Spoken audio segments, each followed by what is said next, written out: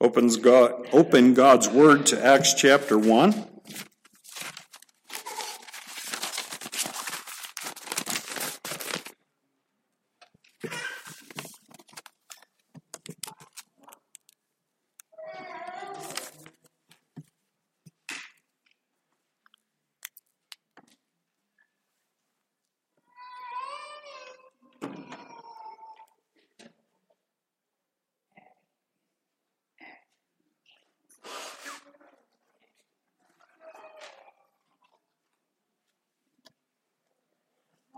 Had the privilege of being in church last Sunday with Beth's folks in Lake Panasoffkee, Florida.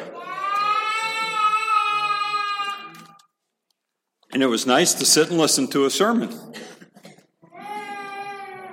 But as you sit and listen to the sermon, you're like, okay, now if I was preaching that, I'd have stressed this point a little more, and if, but he missed his opportunity here, and it's like, oh, it's just sit and enjoy it.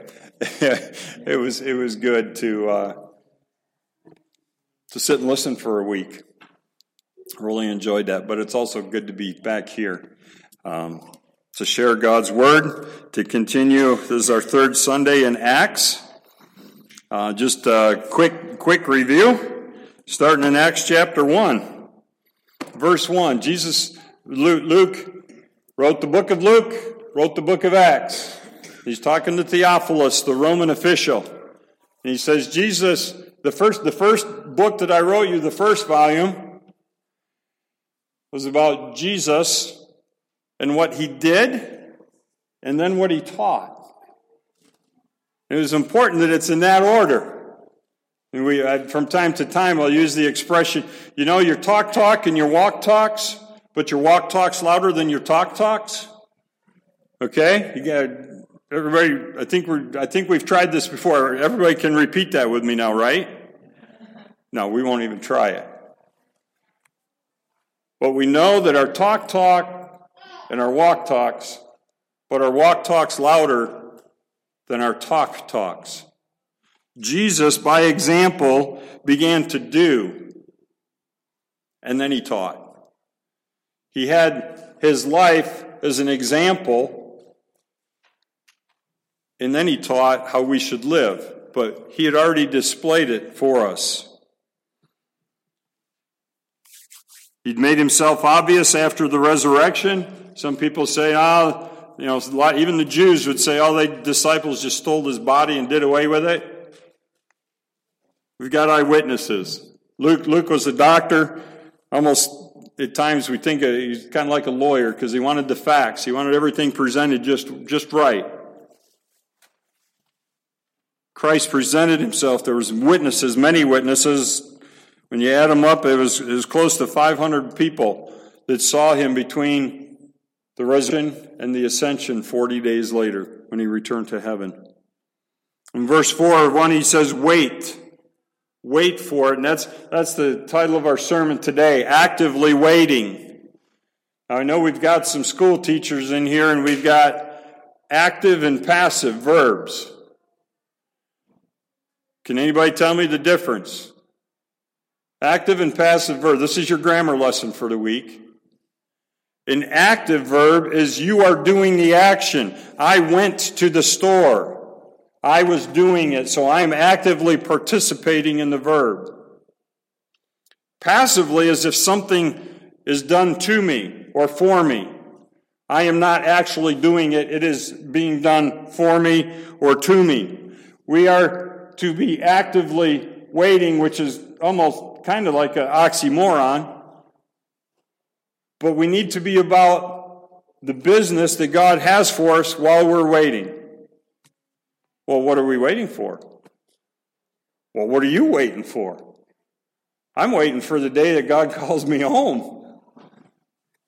I'm looking forward to that day. Could be today. Hallelujah. Reconvene the search committee.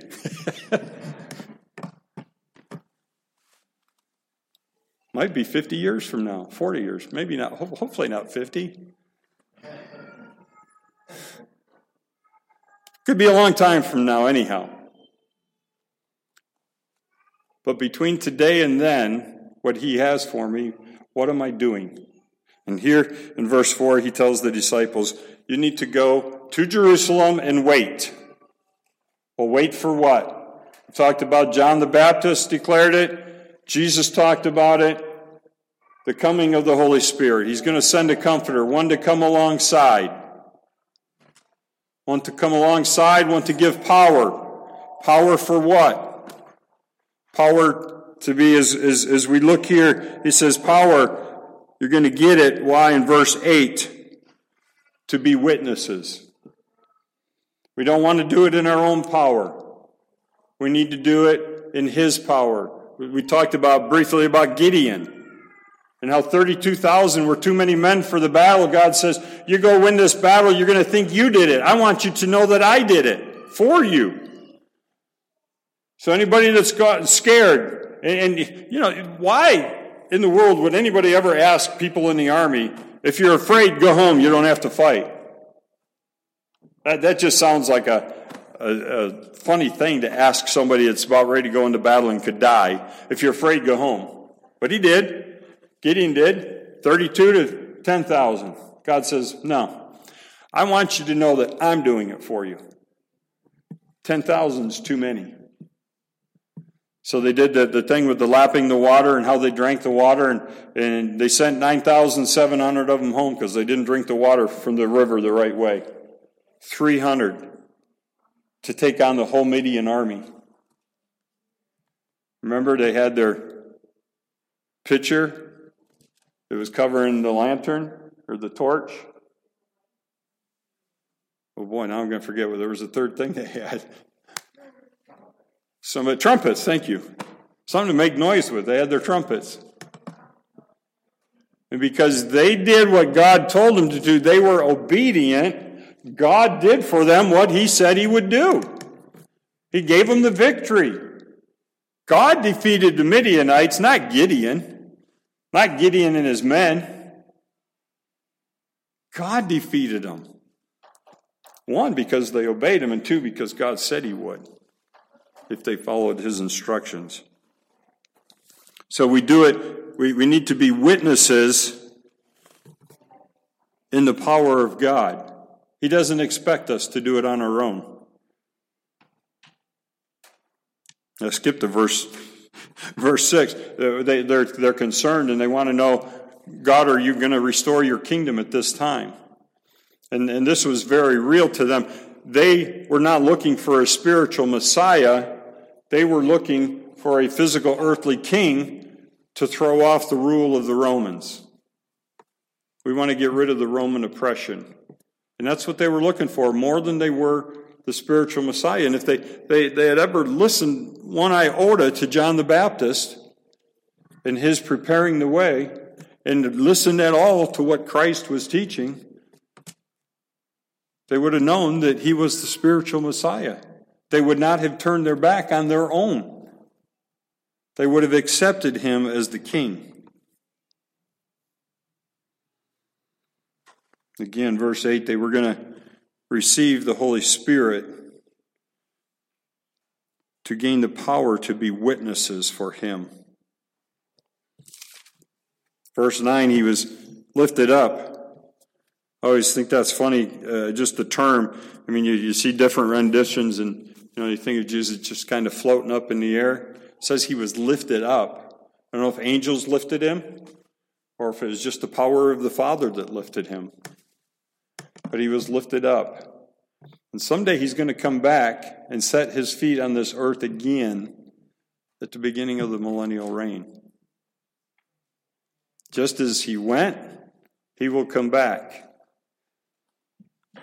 But we got a lot of work to do, a lot of wait. Well, these guys were supposed to be waiting. We're not supposed to wait so much anymore because we have the Holy Spirit, and we know what the orders are. We know what our marching orders are. Verse 8, you shall be my witnesses, both in Jerusalem, Judea, Samaria, and even to the remotest part of the earth. Witness in Jerusalem. That's where it all started.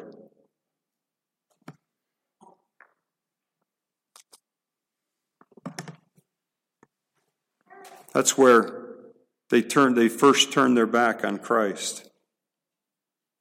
Judea, Samaria. Samaria was the part of the land that was a bunch of crossbreeding. They weren't pure Jews, but they weren't pure Gentiles either. They were mixed. The Jews hated those people. We're not supposed to hate anybody, are we? But they didn't get along with them, and God says, go and be a witness to them. Go be a witness to those that you don't want to love. Go tell them about me. To those that you might find it difficult to talk to. Some of the most difficult people to witness to can be your family members. Because they truly know us. They know what sinners we are. We can't fool them. We can't pull the wool over our eyes. We talk about all the time that the reason so many people don't want to come to church is because there's so many hypocrites in the church. I'll tell you what, there's none of us that are perfect. None of us are even close. All of us struggle to live. Okay, let's go back to that. Your talk and your walk talks, but your walk talk's louder than your talk talks. We'll go right back to that. It's difficult to keep them in line together all the time.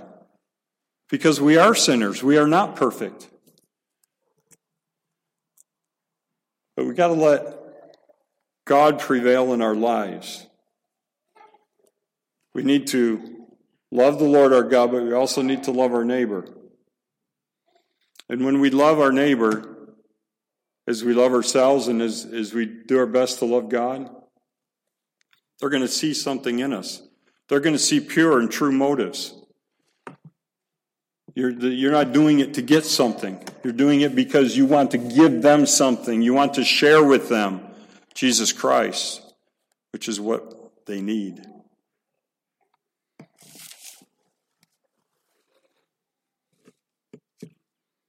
All right, let's get to, that's just a quick review.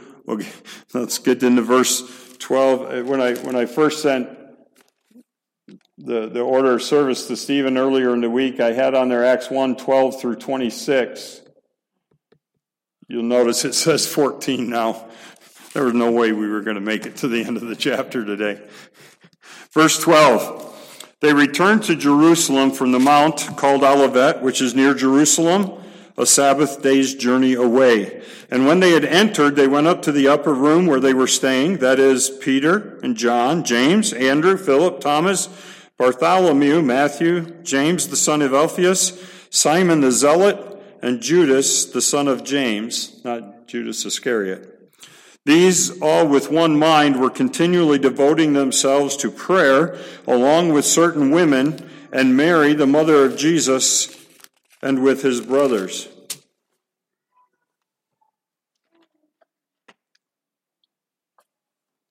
There's a lot to unpack in those verses. They returned to Jerusalem from the Mount of Olivet. Mount of Olivet was just to the east of Jerusalem. And you go down to the river, the Valley Kidron, and then up into the city of Jerusalem. Sabbath day's journey. 1,000 yards. 10 football fields, length to length. Gives you an idea that the Mount Olivet was not that far from Jerusalem, okay? It was pretty close to Jerusalem. And what were they? Why were they going back to Jerusalem? Because they were just told to. Go and wait. He didn't say go sit on your derrieres until the Holy Spirit comes. He said go and wait. They needed to be about his business, but right now they needed to do it in Jerusalem. And they needed to do it. They didn't know how long it was going to be. I mean, we don't have it recorded that God told them that it would be 10 days. Maybe he did. But his word doesn't tell us that. So they go with the expectation of not knowing exactly how long they are to do it, but they know that they're going to do it because they were told to. They're going to be obedient to what Jesus told them. So they take that Sabbath day's journey.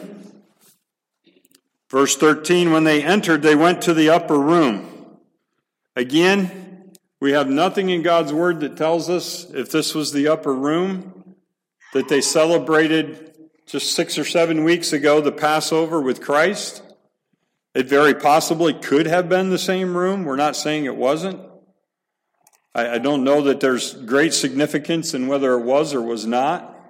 I kind of think it probably was just because that's what they were familiar with.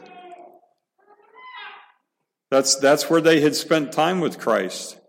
And if he told them to go and wait, the first thought in their head someplace in Jerusalem to meet was, what do we know? We tend to be creatures of habit. It's comfortable doing what we know.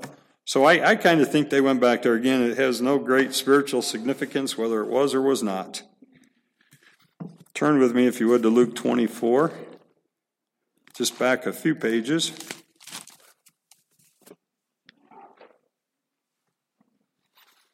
Luke 24:49, and behold, I am sending forth the promise of my Father upon you, that you are to stay in the city until you are clothed with power from on high. And he led them out as far as Bethany, lifted up his hands and blessed them. And it came about that while he was blessing them, he parted from them, and they returned to Jerusalem with great joy. And they were continually in the temple praising God. Remember, this is first, we can say first Luke, and we can call Acts second Luke, because it's the second volume. But the way he ended the book of Luke, and that's what I love about Acts. If you're studying any of the New Testament churches, Thessalonians, the church from Thessalonica, or Corinth, or Philippi, you go back to Acts, and you can find details that you don't get from the books themselves. Well, here, if you go back to Luke 1, or 1 Luke, you're going to get some details that we don't get in Acts. And it says, how did they return? How did they return to Jerusalem? Verse 52, Luke 24:52, they returned to Jerusalem with great joy. Now, wait a minute. They just lost the Savior. The teacher, Rabbi, is gone. Wouldn't that kind of be a sad day? You know you're not going to see him anymore here. But they returned with great joy because they know that something is about to happen, because John the Baptist told that it would. It's in the Old Testament, I believe in Isaiah. I don't know if I have that written down right here. That the Holy Spirit was going to come. And then Jesus taught them, and he just said, go and wait. So they didn't have to go moping.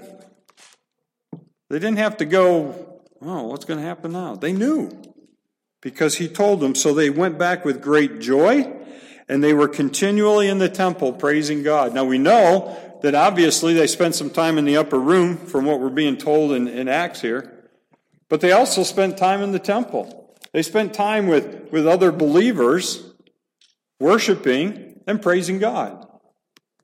It's a good way to use your time. Folks, you need to be here on Sunday. Obviously, I'm preaching to the choir because you guys are here.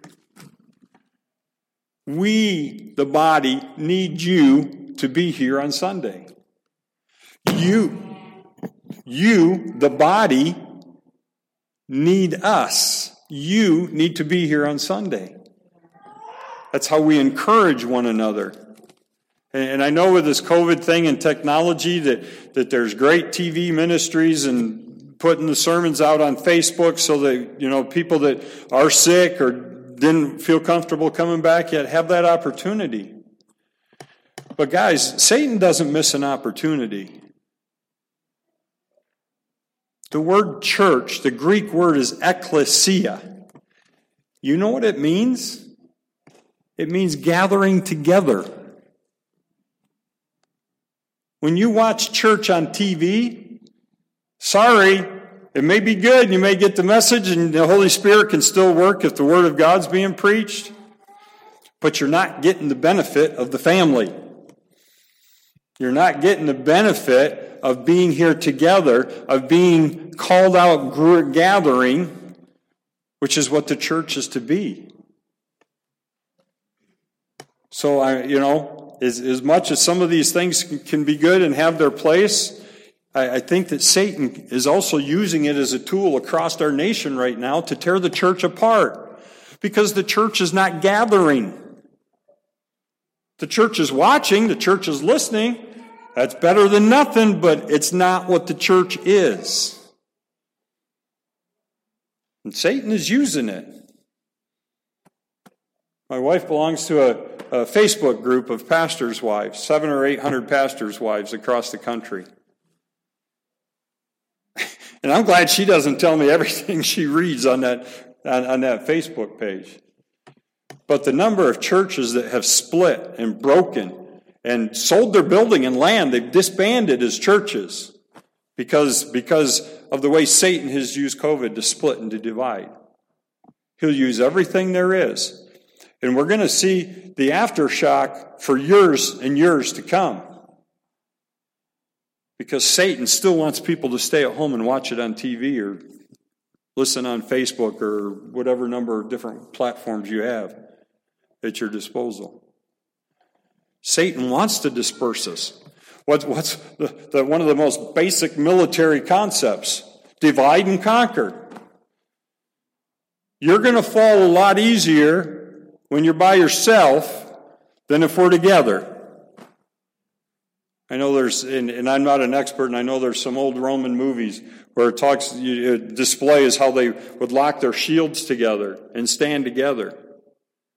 And in a very small force could take on a much larger force because of their standing together.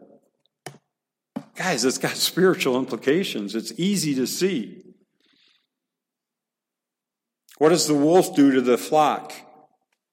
To sheep. Little bad sheep, real sheep. Culls one away from the group. Then there's less noise. The shepherd doesn't hear it. And he can take that one sheep down with no problem. When you stand together, that's why God says, that's why the word used means gathering. We are to come together as a church. That's how we build one another up. That's how we encourage each other. That's how we love each other. That's how you know. There's nothing like looking at somebody in the eye. I love having the privilege of standing here and looking around. You can learn to read people from their eyes. I don't know where this is coming from, but when I went to basic training, the first night you're there, you're up all night, and the TIs are screened. The idea and principle of basic training is you break you all down to nothing and then build you back together as a team. That's the low-down short version. And they just scream at you and tell you you're nothing and your mama's never going to, your girlfriend's off with another boy already, and this, they just try to totally destroy and demoralize you so they can put you back together. 4:30 the following morning, you're sitting in the bay room and the TI, training instructor's looking around. He says, you're nuts. You're going to be out of my Air Force in 3 days. I was pointing at the floor. I was not pointing at you, Olivia, okay? And he looks around the room and he says, He says, I think you're kind of nuts. He said, you may not be out of my Air Force in 3 days, he says, but he says, you're definitely going to be at the mental health clinic. He could read it in their eyes. And you know what? In 3 days, that guy was out. He was gone. And that guy was at the mental health clinic, getting some help that he needed. So I love, no, I'm not going to start pointing at you, but I love looking at your eyes.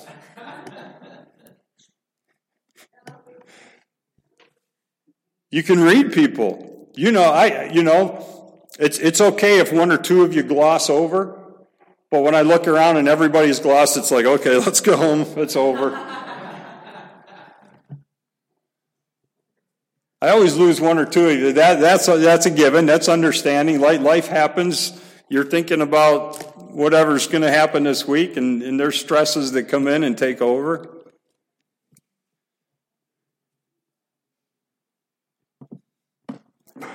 But we come here together to love one another. We gather together. I cannot love on you. I cannot look you in the eye if you are at home watching another pastor on TV. And I'm not saying don't do that, because I'm sure there's guys on TV that are much better speakers and more eloquent than that. Of that I have no doubt. Do that all you want, but don't ever give this up. Don't ever forget this. The verse in Hebrew that says, and this is the one you always heard as a kid, that we had to be there every time the church doors opened. Sunday morning, Sunday night, boys club brigade on Tuesday night, Wednesday night. Every time the door was open, if you weren't there, there must be some awful sin in your life. Well, it's important for us to be together. And the verse in Hebrew says, not forsaking the assembling. And not forsaking the assembling does not talk about if you're sick, you need to stay home. If you are ever sick, please stay home, okay? Because we don't want what you got.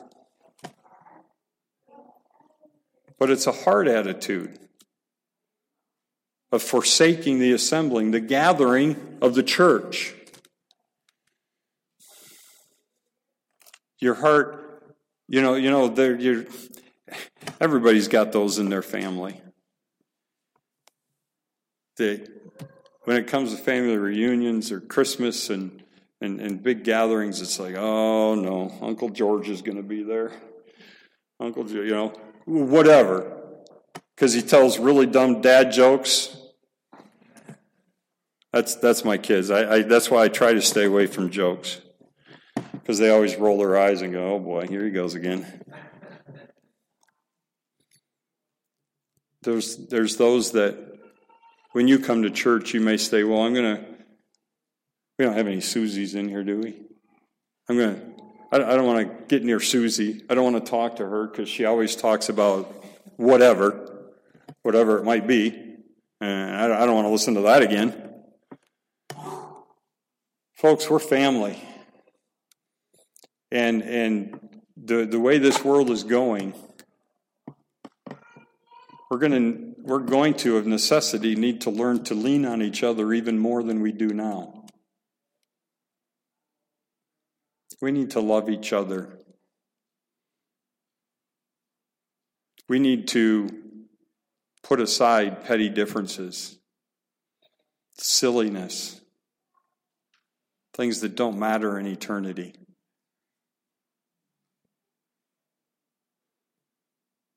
As I've shared so many times, it's not about me. It's not about you. It's all about Him. He is why we're here. And everything that we do and everything that we say needs to be about Him. Don't let Satan divide us. Don't have an attitude of, I don't care, I don't need to go to church. We need you here. And you need to be here. Even better, we want you to be here because we love you. And if you're not, we miss you. Even though you might not have missed me because I was only gone 1 week.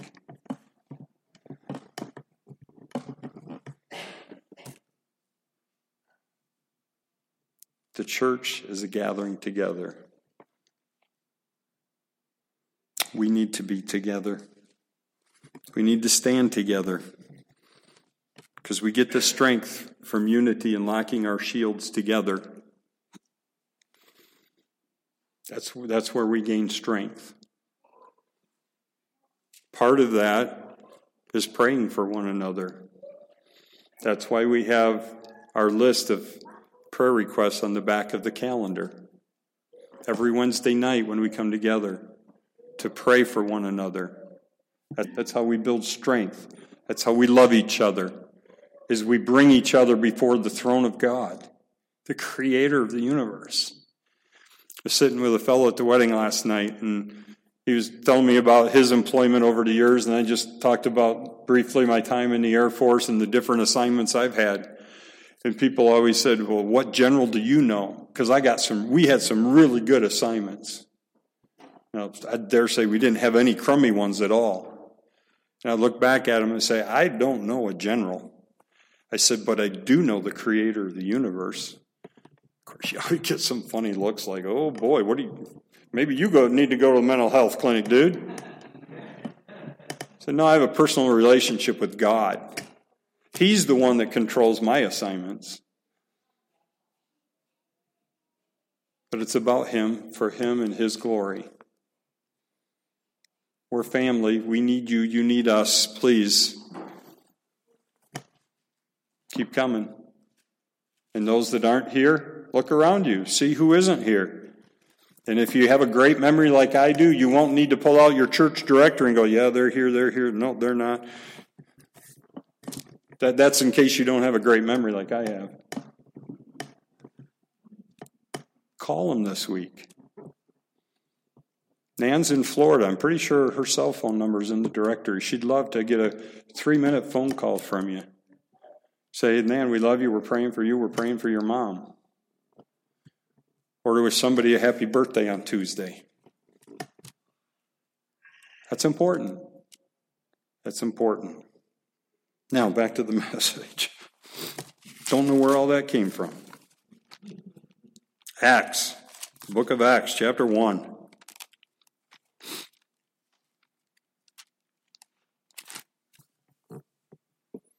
Verse 13. When they entered, they went to the upper room where they were staying. That is, how many names are listed there? Oh, that's not fair. Somebody already counted. That was quick. 11. So there's 11 of them there. And next week we're going to find out how they get back up to 12 and the significance of that. That's verses 15 to 26 that I knew we wouldn't get to. There's 11 there, but there's 11 of the disciples that had spent the last 3 years with Jesus. Verse 14, they were all with one mind. Immediately my mind goes to Philippians 2. Let the mind of Christ be in you. When we are to be of one mind, it's not that we all have the same mind as the pastor. It's not that we are to have the mind of the fellow that's been an elder for 85 years in the church. And because he rules the roost and he's been there forever, we need to have his mind. No. We need to have the mind of Christ.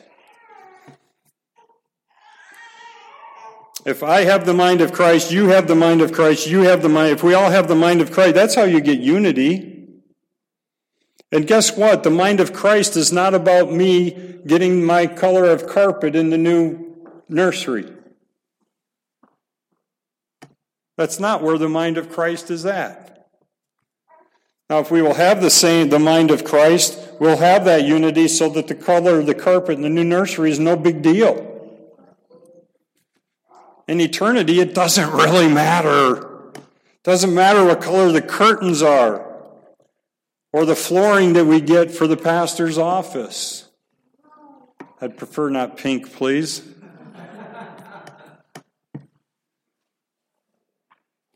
But if we have the mind of Christ, then we'll have unity. They were with one mind, were continually devoting themselves. A couple of chapters over, chapter 6, verse 4, there's actually a ministry based on this. You can buy a hat that has the number 6-4. You know, you can see football games or baseball games. Somebody's always holding up a sign that says John 3:16. Well, this one has a hat that just says 6-4 on it. Well, it's referring to Acts 6, chapter 6, verse 4. But we will devote ourselves to prayer and to the ministry of the word.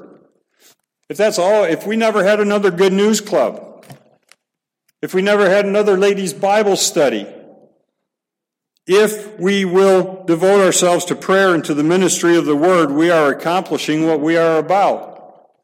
Now, thank goodness we have Good News Club. Thank goodness we have ladies' Bible study. Thank goodness we have men's Bible study, because that's how we get to this point.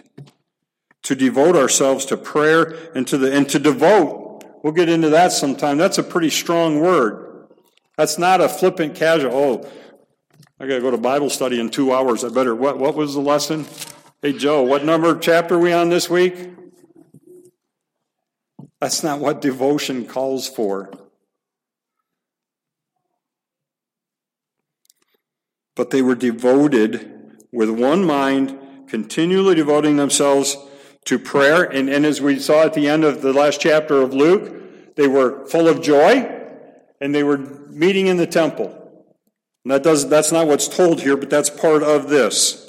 They were with one mind, continually devoting themselves to prayer, along with certain women and Mary, the mother of Jesus, and with his brothers. Very, very significant.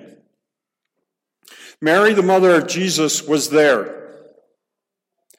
Nobody was praying to Mary. Nobody was burning candles to Mary. Nobody was asking Mary for blessings.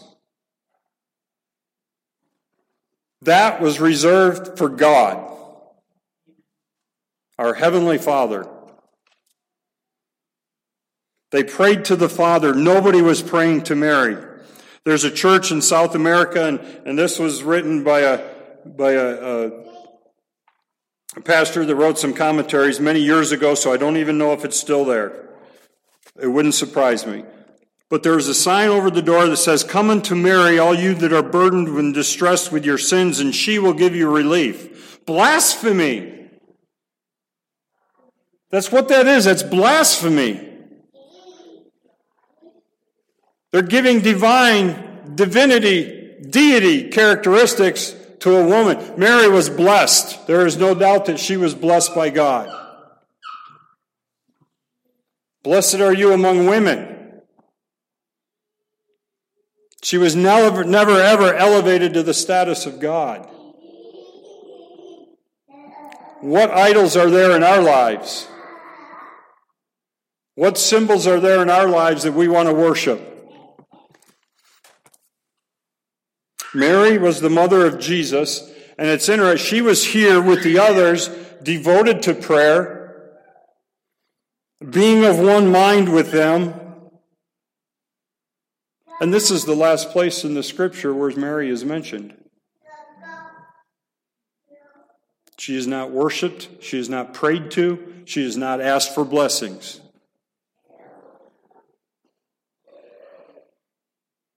Matthew 11.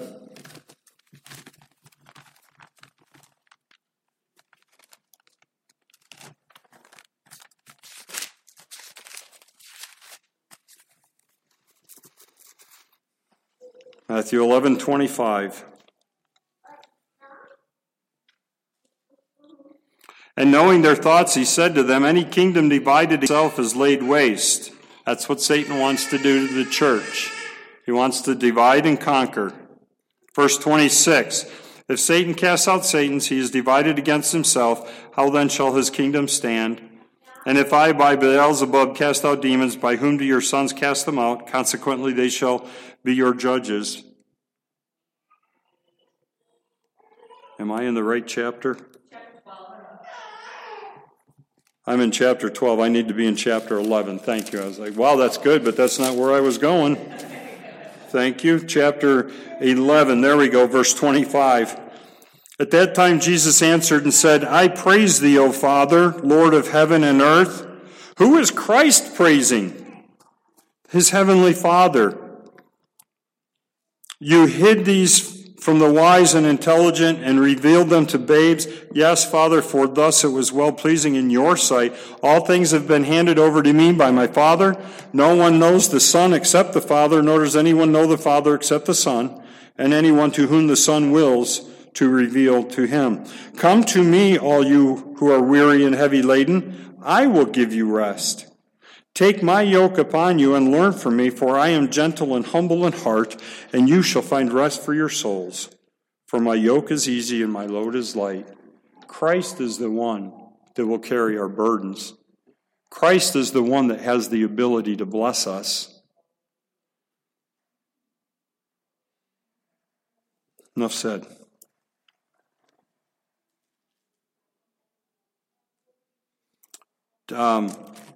Back to just very briefly to Mary, the mother of Jesus. John 19, I'm not going to turn there. John 19, 26 and 27. Christ, as he's going through the process of the crucifixion, says to his mother, "Behold, John, your son." And he says to John, the apostle John, "Behold, your mother." So we know that for the rest of her days on this earth, that John, the apostle, was responsible for taking care of her. Jesus saw to it that she would be taken care of. He didn't disregard his earthly mother, but Christ certainly never worshipped her, nor should we.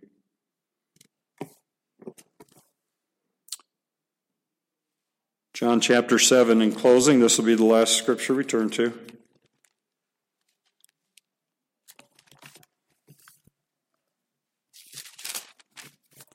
John chapter 7.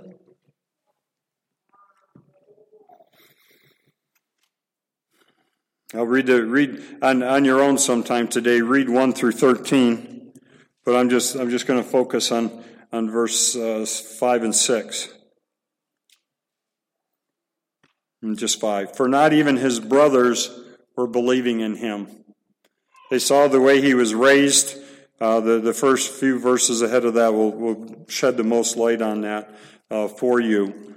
But his brothers didn't believe in him.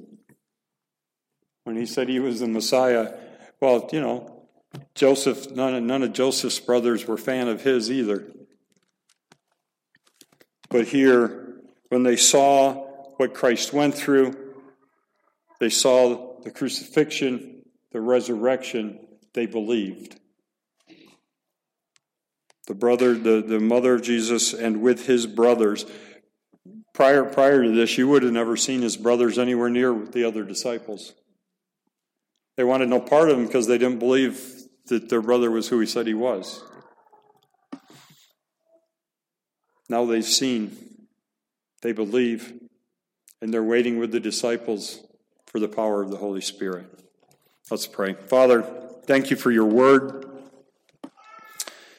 Thank you for your Holy Spirit who comes alongside us to comfort us, but also to give us power, to give us boldness to testify of Jesus Christ, to not be ashamed, but to be bold in telling our neighbors of who you are and what you've done for us.